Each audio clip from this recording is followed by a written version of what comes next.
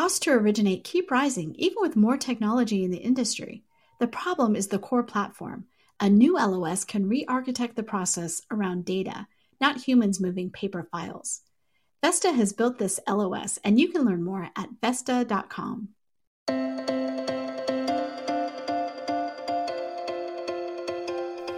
Pulled from the hottest topics coming across our news desk, I'm Alsana Lloyd, and this is the Daily Download.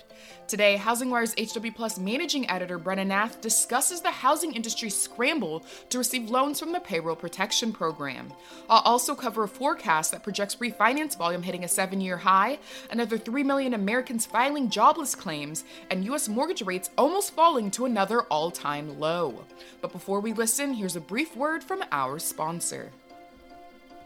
Extraordinary challenges demand extraordinary solutions. CoreLogic is uniquely positioned to help you navigate this historic disruption.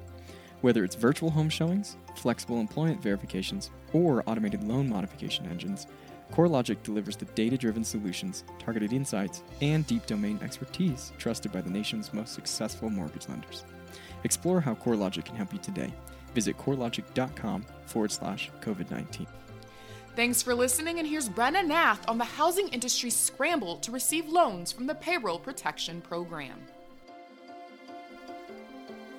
For today's Daily Download, we're digging deeper into the Payroll Protection Program and where the billions of dollars are being allocated across different industries.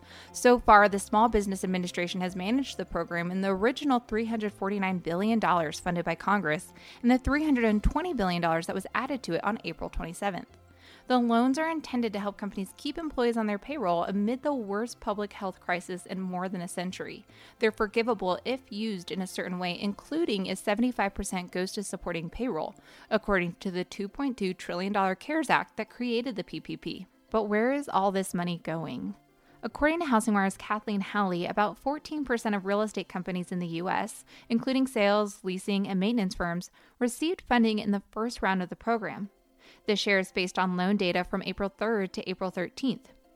The data is also almost on par with the 15% industry share for hotels and restaurants, which are among the hardest hit businesses.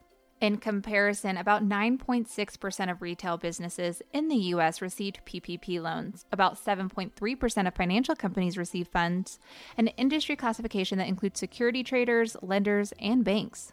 The shares are based on Labor Department data on the number of businesses in the industries covered by the program. Jeff Hauser, Executive Director of the Revolving Door Project, a government watchdog group at the Center for Economic and Policy Research in Washington, D.C., explained that the application and distribution process was a free-for-all that favored the most powerful U.S. companies with long-standing relationships with the nation's biggest banks. He explained that because the SBA is ineffective, the only route was to rely on the nation's banks to vet applicants and distribute the funds. But once they decided to work through banks, you had a few biases that were built into the system. If you had an existing credit relationship with a bank, such as a line of credit, you were ahead from the start.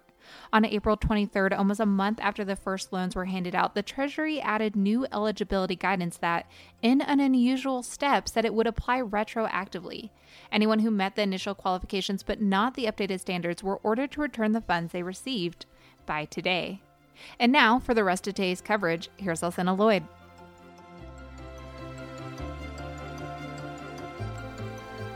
Thank you for listening, and I'll wrap with today's top stories, beginning with a forecast from Fannie Mae that projects U.S. refinance volume hitting a 7-year high. According to the article, which is written by Kathleen Howley, mortgage originations for refinancings may hit a 7-year high this quarter as Americans chase the lowest home loan rates ever recorded.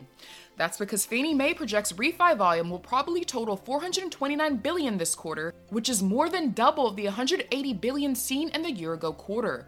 All in all, for the remainder of the year, Fannie Mae projects refinance volume will likely total $1.4 trillion, the highest since 2012. However, origination volume for purchase mortgages will likely total $1.1 trillion, the lowest since 2016.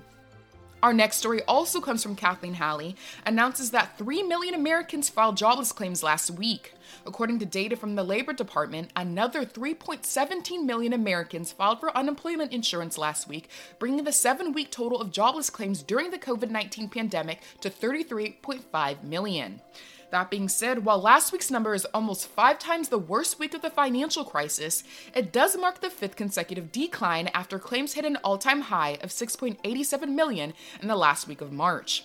Looking at the overall month of April, a poll by Trading Economics claims expert economists now expect the rate to be about 16%, surpassing the all-time high of 10.8% set in December of 1982. In a report released on Thursday, Wells Fargo economists said as U.S. industries grind to a halt and businesses are forced to temporarily close their doors, the labor market is expected to shed millions of jobs in the second quarter of the year, and as a result, the unemployment rate will skyrocket. Our last story covers Freddie Mac's weekly primary mortgage market survey, which indicates mortgage rates now sit 3 basis points away from another all-time low. According to the GSE, the average U.S. rate for a 30-year fixed mortgage fell to 3.26% this week, the second lowest ever recorded by Freddie Mac, and 3 basis points away from an all-time low set last week. Freddie Mac also reported changes in the average rate for 2 other types of home loans, as the average 15-year fixed rate averaged 2.73%, down from 2.77% last week, and the 5-year Treasury Index Hybrid adjustable rate mortgage averaged 3.17%, up from last week's rate of 3.14%. In reference to the report, Sam Qatar, Freddie Mac's chief economist, said mortgage rates stayed at or near record lows for the 5th straight week, and homeowners are taking advantage of refinancing activity remaining high. According to Qatar, refinancing will reach a 7-year high of $1.26 trillion this year as homeowners who still have jobs scramble to lock in low rates and reduce their monthly payments. This Friday, HousingWire is hosting a real estate tech virtual demo day.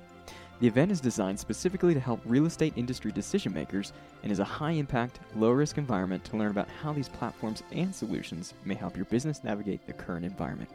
Register at housingwire.com under events or email Brendan Nath for more information. That's a wrap for today's podcast, and catch you here again tomorrow.